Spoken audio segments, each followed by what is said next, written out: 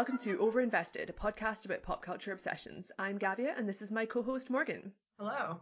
So this week we're going to be talking about the new Marvel movie Doctor Strange, starring Benedict Cumberbatch. We have recorded several podcasts in the past about superhero movies, and I feel like perhaps because of the year that we started doing this podcast, it's not been overwhelmingly positive. We have given quite a lot of bad reviews to what is arguably my personal favourite genre and definitely a big favourite of Morgan's, despite her generally being more of like an art film buff. Doctor Strange we were not terribly impressed with. No. I think this film was released just over a week ago in the UK, and it was released this weekend in the US. As far as I know at the moment, its Rotten Tomatoes review rating is hovering around 90%, and while obviously Rotten Tomatoes is not an incredibly reliable metric of whether people love a film, that seems shockingly high to both of us. Yes. So we're going to assume you all know what Doctor Strange is. You know, it's Marvel's zillionth new franchise, and it's about a guy who is basically a wizard.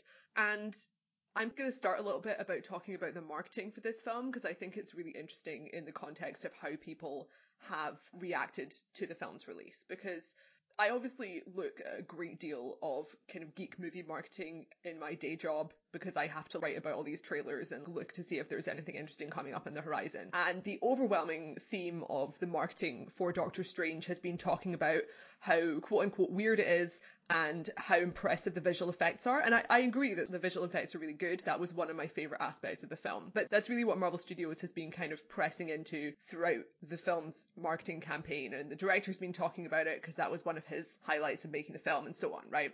And I think that's been really effective because it's something that people are really bringing up in reviews. And obviously the visual effects is something that comes up as a very clear highlight because it looks very different from the other Marvel movies, so it's easy to pick out.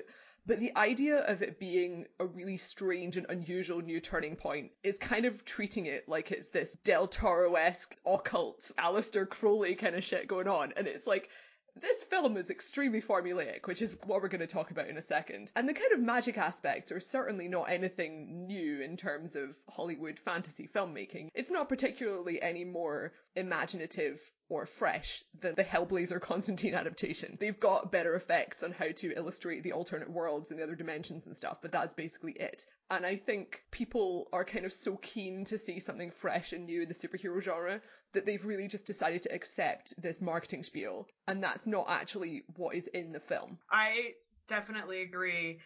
While I was watching this movie, I was trying to figure out, why is this getting such good reviews? So I think a lot of the time when a movie gets really good reviews and I don't like it, I can pretty easily identify why that's happening. Sometimes there's something that I don't like, but I get why other people like it, right? So I don't think Guardians of the Galaxy is very good, but I totally understand why other people responded to that movie. And sometimes I think a movie really is just garbage, but I can be like, oh, there's something sort of happening in the world right now. Like there's just some cultural moment that's leading to people liking this. And this one I was just like, what is going on? Like, this is really bad. And I think it does have a lot to do with the marketing. Everyone's going through a dark time right now.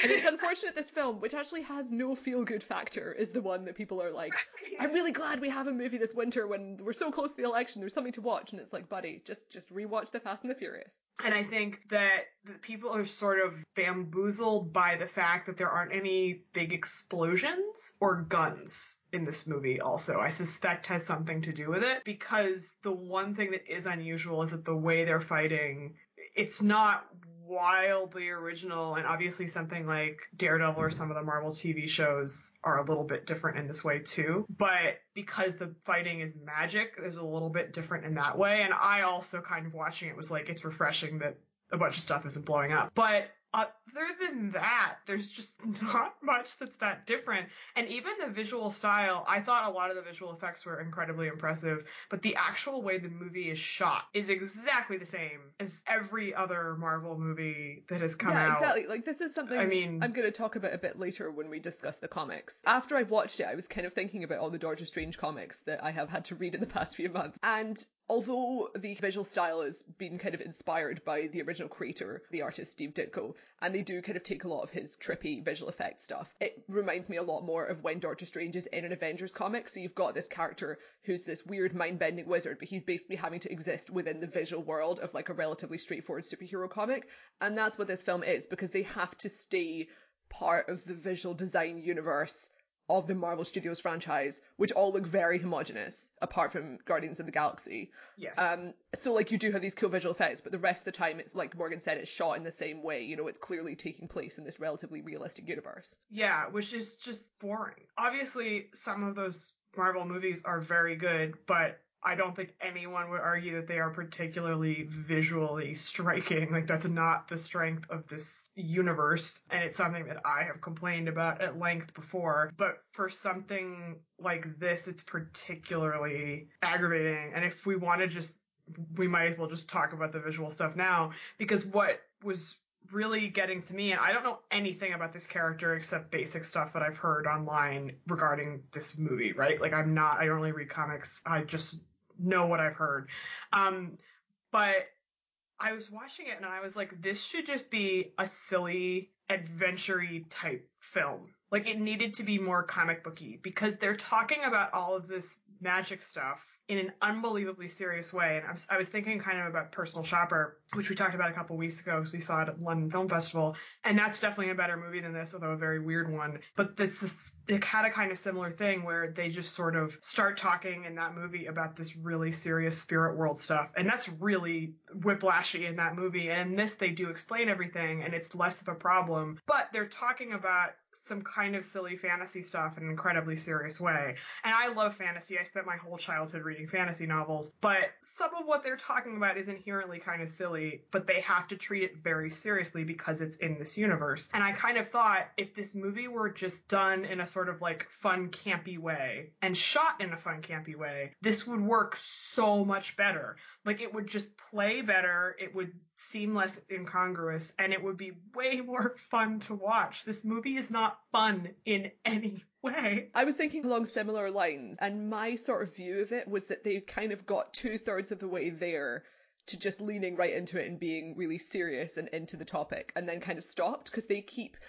There's a lot of humor in this movie, but that humor feels like it was added afterwards, and I think most of it was, right? Because they brought in Dan Harmon, the showrunner of Community, to kind of add jokes, because they were like, this isn't funny enough, and the Marvel brand requires more humor. So there's a couple of scenes in the movie where there's a joke, and it just kind of stops the action, right? I mean, there's also kind of visual humor and stuff in the film that works. You know, there's some like cute little moments, like when Doctor Strange is stealing library books and that sort of thing.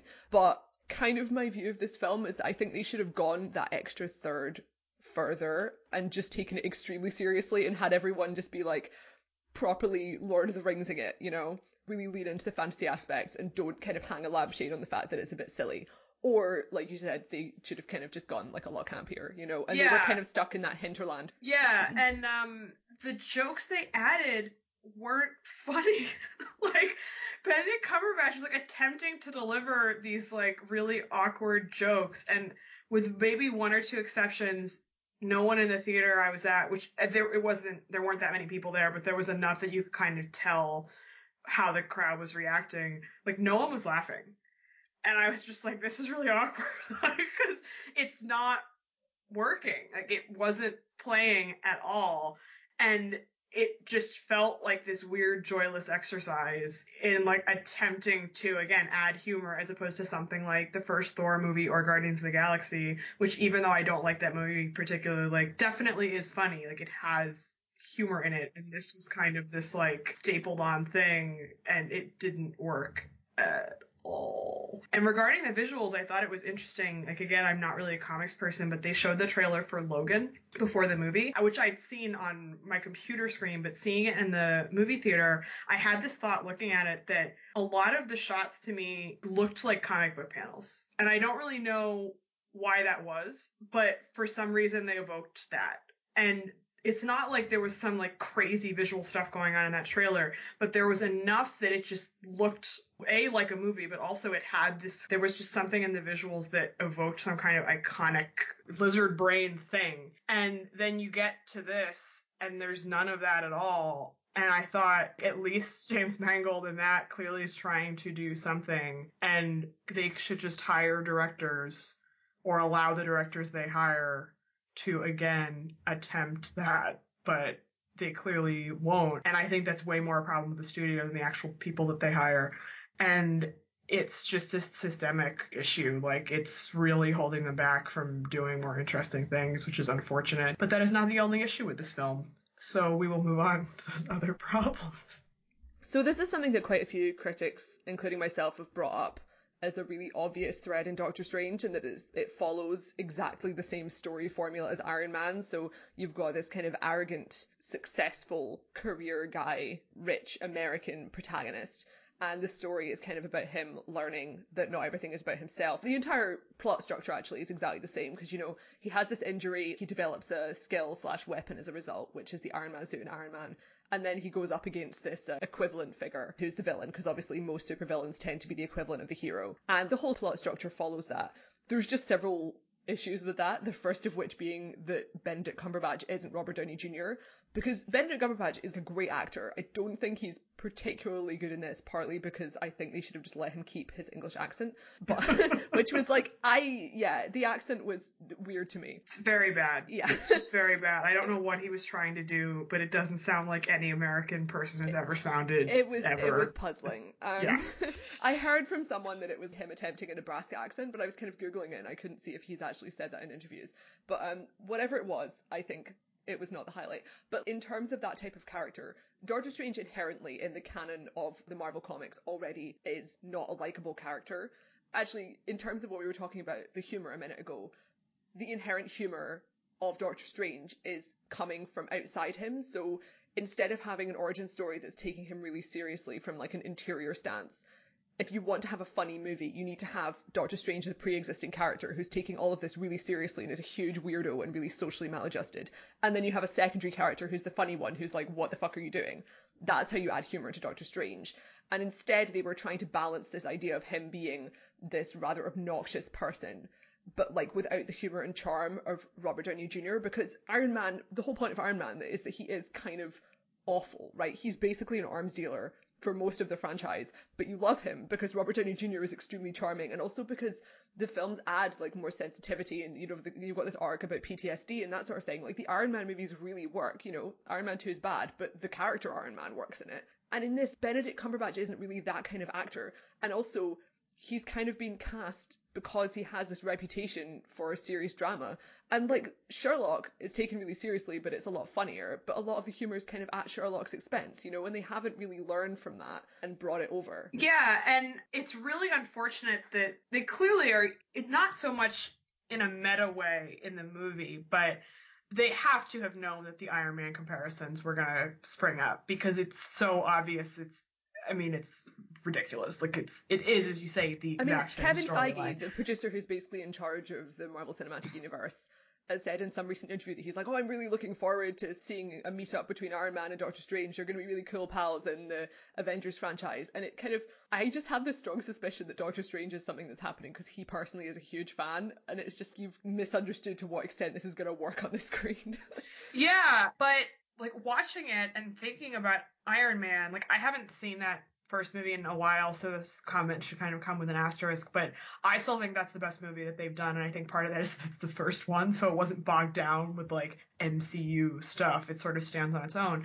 But that movie works so largely because Robert Downey Jr. is so superhumanly charismatic and just improv'd all the dialogue, so it's really funny. I mean, they didn't really have a script in that movie, he just kind of talked and it was fine. But one of the other interesting things about that film is that he gets this injury and he's stuck in this cave and gets himself out and everything. But the sort of typical hero narrative, which happens in this film, is that you have a person who gets this power or has this opportunity to do something and they really don't want to do it. And this is, reluctance to go on the quest, and then they actually go on the quest, or, whatever, this sort of 12 stages thing. But in Iron Man, he starts off as an asshole. He goes through this transformation and then he comes back and he is completely the person who is actively deciding that he wants to change the way that he's living. And that's quite interesting because that's actually not standard. And obviously you can get into all the ethics of like what Iron Man is actually doing and like all this stuff, but his impulse is to say, I'm going to stop selling all these weapons to these people and I'm going to try to do... And he feels a sense of responsibility, so there's a motivation that makes sense. And in Yeah. Doctor Strange, the transition between Doctor Strange being like, I'm learning magic so I can fix my hands, and I need to use my magic to save the world against this overlord, is practically overnight. And there's this scene where Rachel McAdams' very unfortunate character is like, oh my god, you've joined a cult, which that's definitely how you would react to this, and it's quite an amusing reaction. I was like, yes, correct, that is how you react when your ex-boyfriend has a nervous breakdown and moves to Nepal. But like, he has joined a cult, but they haven't really shown him being indoctrinated effectively, so you don't really have the actual kind of psychological thing behind that. He's just switched into being like, well, I guess I do need to use my superpowers to save people from this thing, and it's like, what? But this is after he's had this bizarre argument with Chiwetel Ejiofor, which, like, is painful to me that he's in this movie, about, like, he doesn't want to kill people because he's a doctor, which is a reasonable thing to say. And Chiwetel Ejiofor is like, but you have to kill people, it's the right thing to do. And his point is actually right in the context of what's going on, because the people who they're killing want to destroy the universe. But, like, the ethics of that conversation are very odd, because it's like, it's not like, yeah, killing people is bad, but there's really nothing else we can do. He's basically like, man up, kill people. God, you're such a wimp. And it's also like, the military goes through extensive training to get people into the mindset where they are able to shoot someone from a distance with a gun who they've been trained to see as an enemy. And even then, people find it very difficult to do and end up traumatized. And this film is sort of positioning him from the get-go as someone who's a doctor and is mostly self-absorbed, and having him switch over into being selfless and then have him kill people, right? And there's also kind of so the character development message is very similar to Iron Man and also Thor. And I think Iron Man's great because the character development throughout the arc is incremental, and also he basically remains the same person, even though he has a better idea of the impact he has in the world. And in Thor, the character development they have in the first Thor movie is just really heartwarming and nice. You know, he starts off as a self-absorbed frat boy, and by the end, he's kind of a frat boy, but he's a really nice guy because he's figured out how to be more selfless, right? It's a great movie. Fucking love Thor. But in this film, the idea is that Doctor Strange has to go through that same transition where he learns that he needs to be less selfish. And the message he's given is, this whole story isn't about you. You know, the world doesn't revolve around you. But, like, every part of the story tells him that he is, right? Because he's getting singled out by his mentor among all of these nameless people at the monastery who are learning the same wizard skills. He's the one who's getting personal tutoring. He's getting treated like he's special. He gets all the special gadgets and stuff, which is like a classic thing in this type of adventure movie. But like, this one was just, because they don't kind of label him as the chosen one, it just feels like even more obnoxious, you know, and it's like, we've selected this white guy who can save everyone, kind of have a lot of that film already. We don't need another one. It's just, it was so repetitive. I just was sitting there thinking, like, why should I care about this person? There's no reason. And it's this classic example of there being a bunch of other people who are more experienced and knowledgeable than him, right? Yeah, but he's special. Yeah. So, and from the beginning of the movie, he's just an asshole. He's not charming. He's just a jerk. And so then when he's going around acting like a jerk the whole movie, you're kind of like, okay, sure. And there's been a lot of comparisons to Dr. House, Hugh Laurie's character, which I also was thinking about during the first half of that movie, because I was like, I kind of wish Hugh Laurie was playing this character, because his accent's better, he's basically playing the same role. But the thing about House is that the show emphasises on an episode-by-episode basis that the character is extremely damaged and that he is emotionally fucking up all of his friends and co-workers. And there's a relationship between the way that he behaves as this, like, super genius asshole and the way it affects his career and the people around him. And in this you kind of get that, because you see this stuff where it's like, oh, he didn't treat someone because he wanted a more high-profile case, which is something that happens in the comics and that sort of thing. But it doesn't really go as deep as it should, you know, it doesn't really develop anything. Well, and that, again, to go back to the Iron Man comparison, Tony Stark has this whole complicated psychological background with his parents and all of this stuff, and the person he faces off against in that movie is the person who essentially raised him. You don't get any psychological anything about Stephen Strange in this movie, except that he had a girlfriend one time and then they broke up and he was mean to her. Oh my god, we need to talk about the girlfriend for a minute. Oh my god. Oh my god. After Morgan saw this movie last night, I kind of emailed her being like, did you notice that they forgot Rachel McAdams existed for the final third of the movie? And then she doesn't get a conclusion scene. Yep. It's astonishing. It is just astonishing. Poor Rachel McAdams. I can't universally liked woman. Yes. A good actress.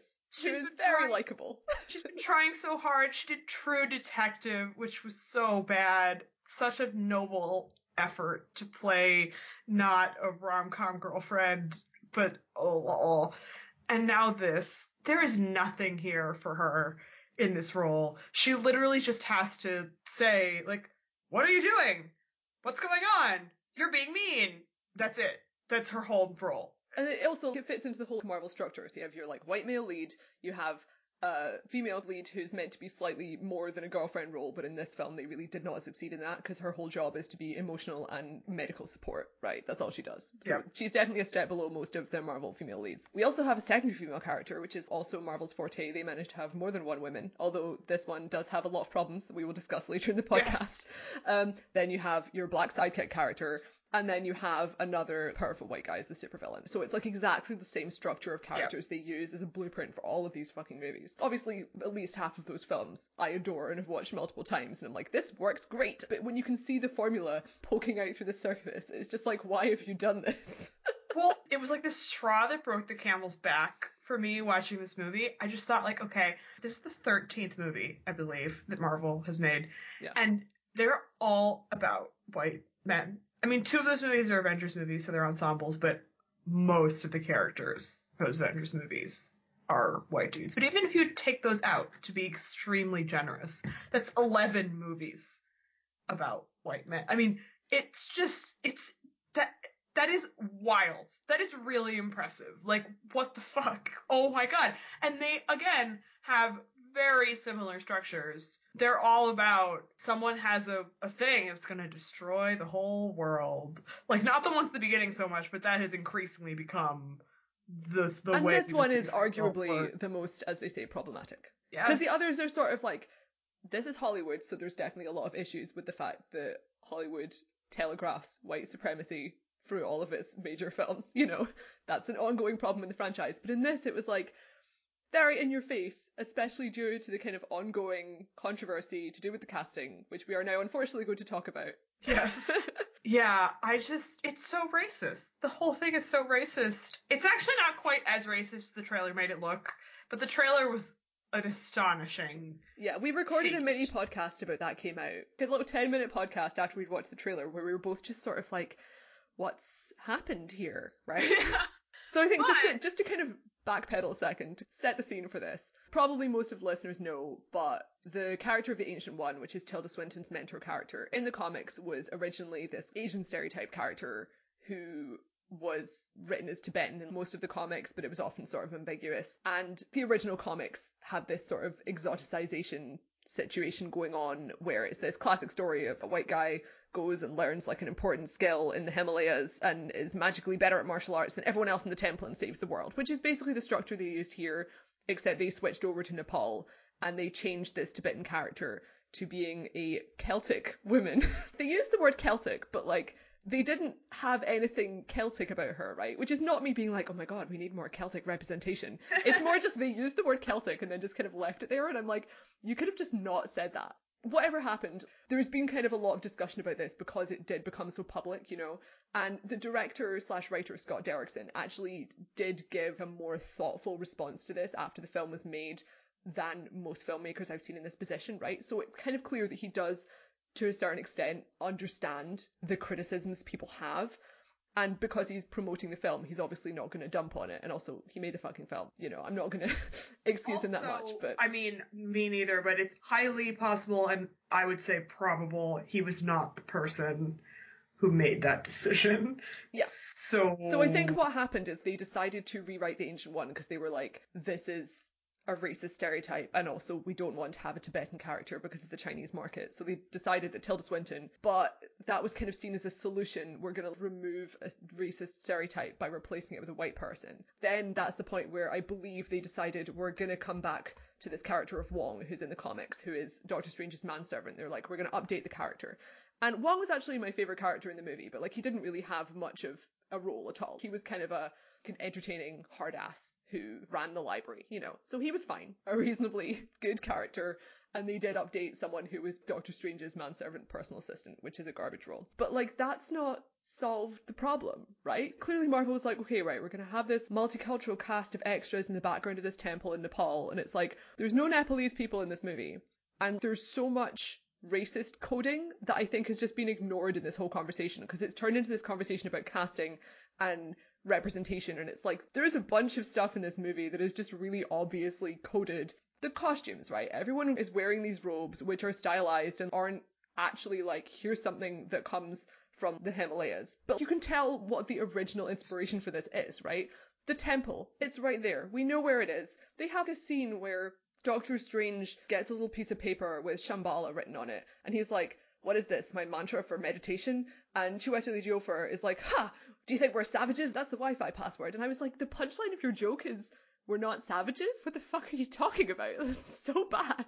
I think the coding thing is really important and interesting because I deliberately didn't read a bunch of reviews before this came out because I wanted to go in without having read much. But I did read a couple, and obviously I've seen people talking about it on Twitter. And it does seem like everyone does know about the casting issue and has sort of been like, yeah, it was bad, but otherwise the movie's pretty good. And the coding, to me, it's not that that's worse, because it's kind of a combination of these things being issues, but it's like they don't even know it's there.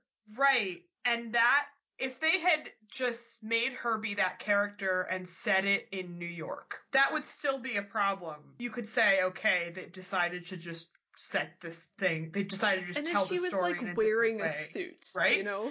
Right, no, that's my point. If they had just completely revamped the whole thing, then you'd still have a problem, but you could see what they were trying to do. But they literally have just done the whole thing in the same way, with all of this cultural imagery surrounding these white, or in the case of Chiwetel Ejiofor, black people, and then this one Asian man who is not central. And it's just weird to look at. Like, the whole thing is just bizarre. And the sort of team of bad guys also, led by Mads Mikkelsen, I don't think any of them was Asian. I don't know, but it's also like, they're extras, right? They don't have roles, right? Because there's also like a bunch of people in the background of the temple who don't have roles. Yes, it's not that would be like a substitute at all. But I was trying to pay attention to this and notice, and I was like, okay, so literally all of these people are just like white people with one or two exceptions, but even they don't seem to be Asian. And I was just like, what is happening here? Like, what was going on? It's really, really weird. And watching Benedict Cumberbatch walk around in this garment that he has no business wearing at all, I was just like, what the fuck? It was really like Batman Begins, but worse. And of course he's like, naturally, he learns the skill and becomes really impressive, and the whole thing's like, oh, you need to let go of everything you knew before and your whole Western philosophy to accept how to learn magic. And then the way that he becomes really good is by using the same studying skills and memory that he had that made him successful as a surgeon. So he has learned nothing. Right. And I don't understand what the thought process was. I don't understand why they had to tell this part of this story at all. As we were discussing, they could have just done a sort of mystery adventure type. Yeah, pre-credit sequence introduction to what his backstory is, and then go into like a story where he's already a fucking wizard. Because it's kind of, I feel it's really condescending as well, because the assumption is that, you know, this is such a weird story that we really need to have that origin formula for the audience to accept it. There's very few other genres where people feel the need to make an entire film into a prologue, right? Because obviously there's plenty of movies where the origin story is amazing. Captain America origin story, Thor origin story, Iron Man, all completely solid, right? Even to a certain extent, Ant-Man, which isn't a film I liked, that is an origin story that has an idea behind it that's relatively compelling. Whereas this, skip the damn origin story. It reminded me a little bit of Inception, because so much of the beginning of that movie is them explaining stuff. And this wasn't that to the same extent. Although in Inception, they actually kind of do need to explain things to you. Yeah, they do, because Inception, they're introducing something that's a really weird new idea, where you need to understand like structure to understand the structure of the latter part of the film. Whereas this, you have to understand that magic exists, which we can accept because we've all watched Harry Potter. Right, and part of the issue also with all the sort of like silly language being like, we draw on all this power to do X, Y, and Z would be completely obviated if he just did the stuff, right? And you just accept any of the stuff they do completely without issue. Like, it's fine. But as soon as Tilda Swinton is explaining, like, and these are spells, and on and on and on, I was kind of like, this seems a little bit silly to me. Like, I don't know. It's also another thing that would work in the context of there being Doctor Strange being the protagonist already there and us getting an entryway character who's more normal, which usually is a trope that I dislike. But if you have a situation where there's someone who's kind of like a fun, relatively normal, like, you know, like a Peter Parker type personality, right, who shows up, and then you've got this guy who's like, I will summon the power of whatever to defeat the Dread Dormammu, and you're like, what the fuck are you talking about? It's like, you still get that thing where they can do the self-indulgent comic book reference for the small fraction of the audience who've read the comics, which is mostly what they were doing with all these, here's the staff of whatever. It's like, no one cares. But fine, if you want to put that in, absolutely acceptable, because we know you're all nerds, and most of us are nerds too. But it's just clunky. It's very clunky. Well, the script of this movie was astoundingly bad. And this is one of the things that I think they managed to trick people with the visual effects and God knows whatever else. Mads Mikkelsen had a very good speech, and it was good because it was delivered by Mads Mikkelsen. Yeah. So much more compelling than Benedict Cumberbatch. They have their big fight, and I was like, I know he's trying to destroy the world, but he's just inherently more. I'd like him more. I mean, he has done multiple films where basically he's a bad man who wants to destroy stuff, and you're like, oh, can't say no. Right. But I was watching it, and I just kept thinking, and I think I'm especially sensitive to this as a writer, but on the page, that must have been horrible. All the dialogue was so bad. There was one line, I wish I could remember it, because I remember thinking, oh my god, this is so bad, I have to remember it. And of course, obviously, did not. I wish I had had something to write it down on. But I literally was just sitting there in the audience, and I was like, how did anyone put that on paper? What is going on? But even barring the like specific, explicitly bad one-liners, it just wasn't good. And that's on top of all of the weird structural issues and the problem with being able to sympathize with the character and like all of this stuff. I feel like if you had read this without any of the movie, you would just been like, what? Why would I be interested in this? But this is back to the issue. There was a good article on The Ringer that we'll link to of like, they know these movies are going to make a fuckload of money, so who cares? Right? Like, it doesn't matter. Obviously, there are people involved with these movies who want them to be good, but I think a lot of people also are very cognizant of the fact that, like... It's quite telling that the reshoots that we hear about publicly are things like, we've hired a very popular sitcom writer to add jokes, but they don't really care that it's following this extremely formulaic structure, because from a business perspective, that's what works. So even if it's like a less good version, it doesn't matter. And I know that's kind of stating the obvious. Most of us know that's what's happening, but it's just like, there are ways that you could have made this more interesting. You could have actually also just done an original story, you know? Because no one fucking knows who Doctor Strange is, right? Right. I know Guardians of the Galaxy is formulaic, but they basically did make it up from whole cloth, because they're really obscure characters. They just jumbled them all together and were like, fine, it's going to be really charming and it's going to have good visual effects. And I think in that regard, even though I think that that film was kind of sexist and there are aspects of it where I was like, ugh, I thought it was more original than Doctor Strange, and visually it was better.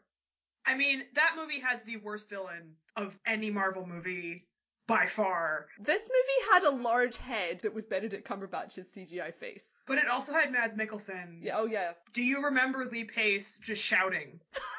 I'd actually forgotten.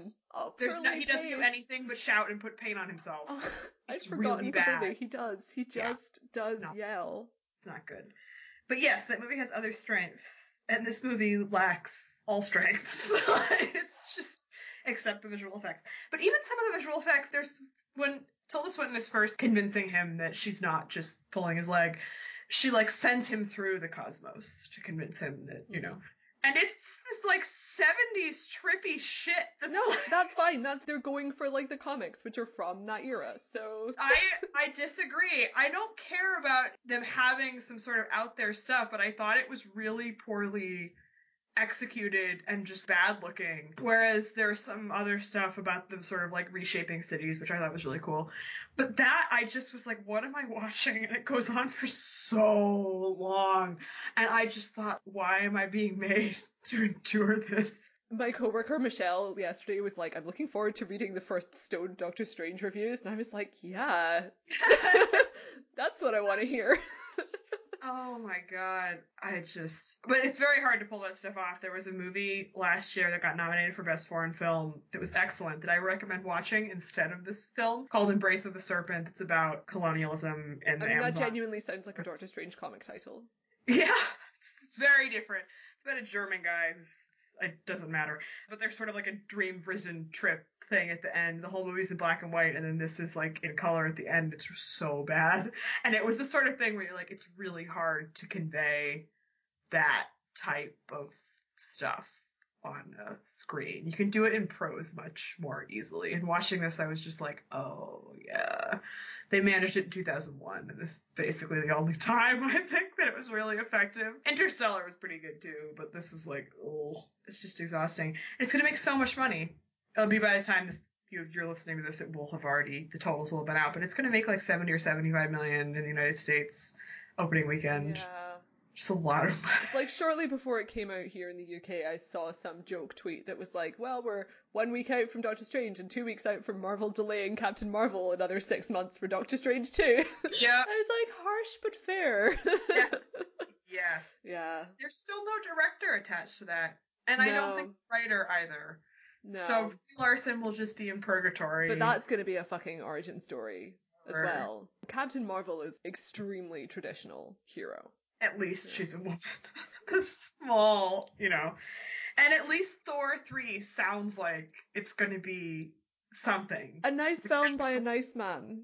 Yes. Taika Waititi, whom we all love. And if you don't love him yet, it's only because you don't know him. Yes. Well, all the interviews he's giving, like, they clearly just decided... I mean, maybe once it gets into post, they'll try to fuck with it, but it seems like they just decided that they don't care about Thor anymore and will just let it all go. Because all the interviews he's given, he's like, yeah, I never watched Winter Soldier, and I'm just sort of pretending that all the other movies don't exist. I don't really care. And I was like, God bless you. He's read some comics, and he's going to cast Jeff Goldblum as a space overlord. I bet this movie is going to be weirder than Doctor Strange. Oh, there's no doubt. I mean, because Thor is already conceptually... Yeah.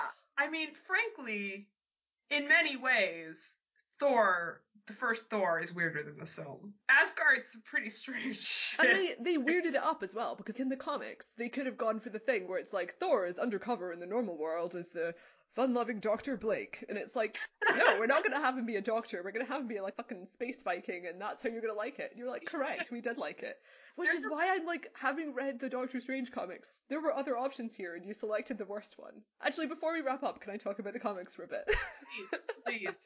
So, the comics do not have an emotional hook. Because although I've obviously not read every Doctor Strange comic, I've read kind of sections from each era of its publishing, and kind of the point that was by far the most influential is the mid-60s period when Steve Ditko was doing the art. And the things that people really love about this comic originally are the art, which is very psychedelic, late 60s, early 70s, a lot of weird occult stuff. But in terms of characterization, it's not really there. They've got the bare bones of this character who's this arrogant surgeon who then becomes an arrogant, weird, mystical wizard and then solves problems and goes up against weird demon dimensions and stuff. And he has various girlfriends who are just a young woman who swoons a lot, and then he's like, I'm an overbearing boyfriend. And it kind of acknowledges that the relationship isn't that great, but it's 1972, so they're not really acknowledging it that much, right? Yes. But there's no concept there which has the emotional hook of most superheroes, right? Because all of his problems are like, I need to travel to the dark dimension to wrestle something that looks like a giant octagon, right? On the occasions when people are endangered, it was very hard for me to care, because the people who were endangered were his old mentor, who's a racist stereotype and doesn't really have a character, or his girlfriends, where I'm just, this is so sexist, I can't engage with it at all, right? So you have to wait decades for someone in the modern era to write a good one, right? And there's a comic called The Oath, which really influenced this movie because it's kind of humorous and it's got a kind of more normal main character who highlights the weirdness and silliness of Doctor Strange, and it kind of makes fun of him a bit, which I think they should have done more in this film, as I said. And it's written by Brian K. Vaughan, who wrote Saga and various other like really successful comics. And then modern newer comics just have him as kind of a side character in teams. There's a really good run of The Avengers by Jonathan Hickman from 2013 to 2015, where he is portrayed as darker, like he makes a lot of morally ambiguous decisions because he's so detached from the world that everyone else is in, that he's just like, well, I can just make this decision that's going to be apocalyptically dangerous because I'm the only one who knows this. And it's like, that's the kind of story that would be interesting for a character like this, but only in the context of him showing up in the rest of the Avengers franchise. And Captain America and Iron Man are like, we need to save this city, and Doctor Strange is like, I'm arbitrarily going to decide to end a dimension, right? But it just doesn't have that kind of heroic, inspirational thing going on. His personal problems are not as interesting. And because they've decided to just lift the whole story basically from his origin story from the 60s and then add this Marvel Cinematic Universe formula, there's nothing there to work from. So you don't have the source material. Yeah, that doesn't sound good. No. That sounds like an issue.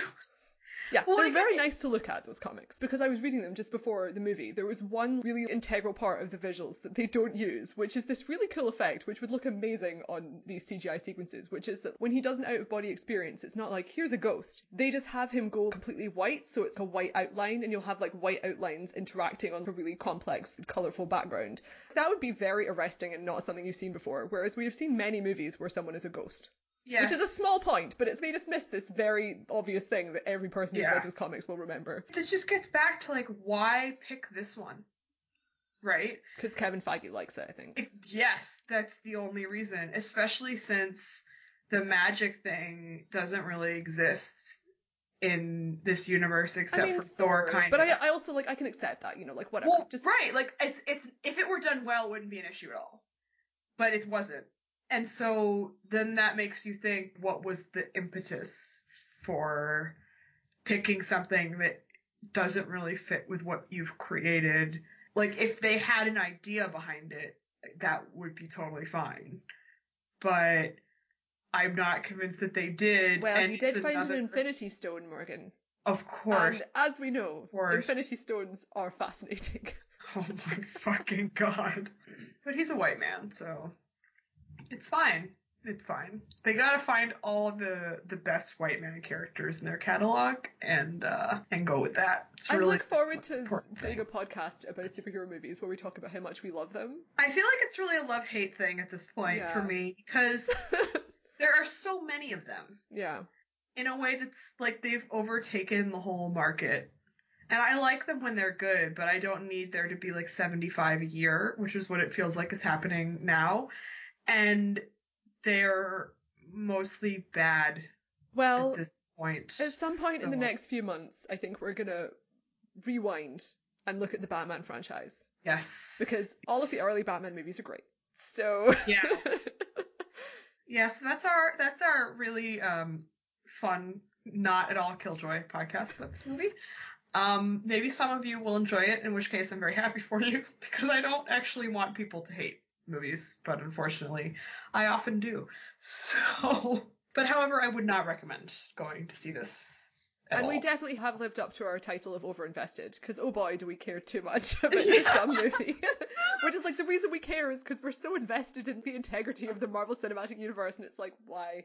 And Hollywood in general. I just want there to be good films that people go see, and so many of them are garbage. Well, I've got some good news for you. There's a third XXX movie coming out, listeners, starring Vin Diesel. The trailer features him skateboarding along the exterior wall of a bus. I watched that trailer twice yesterday.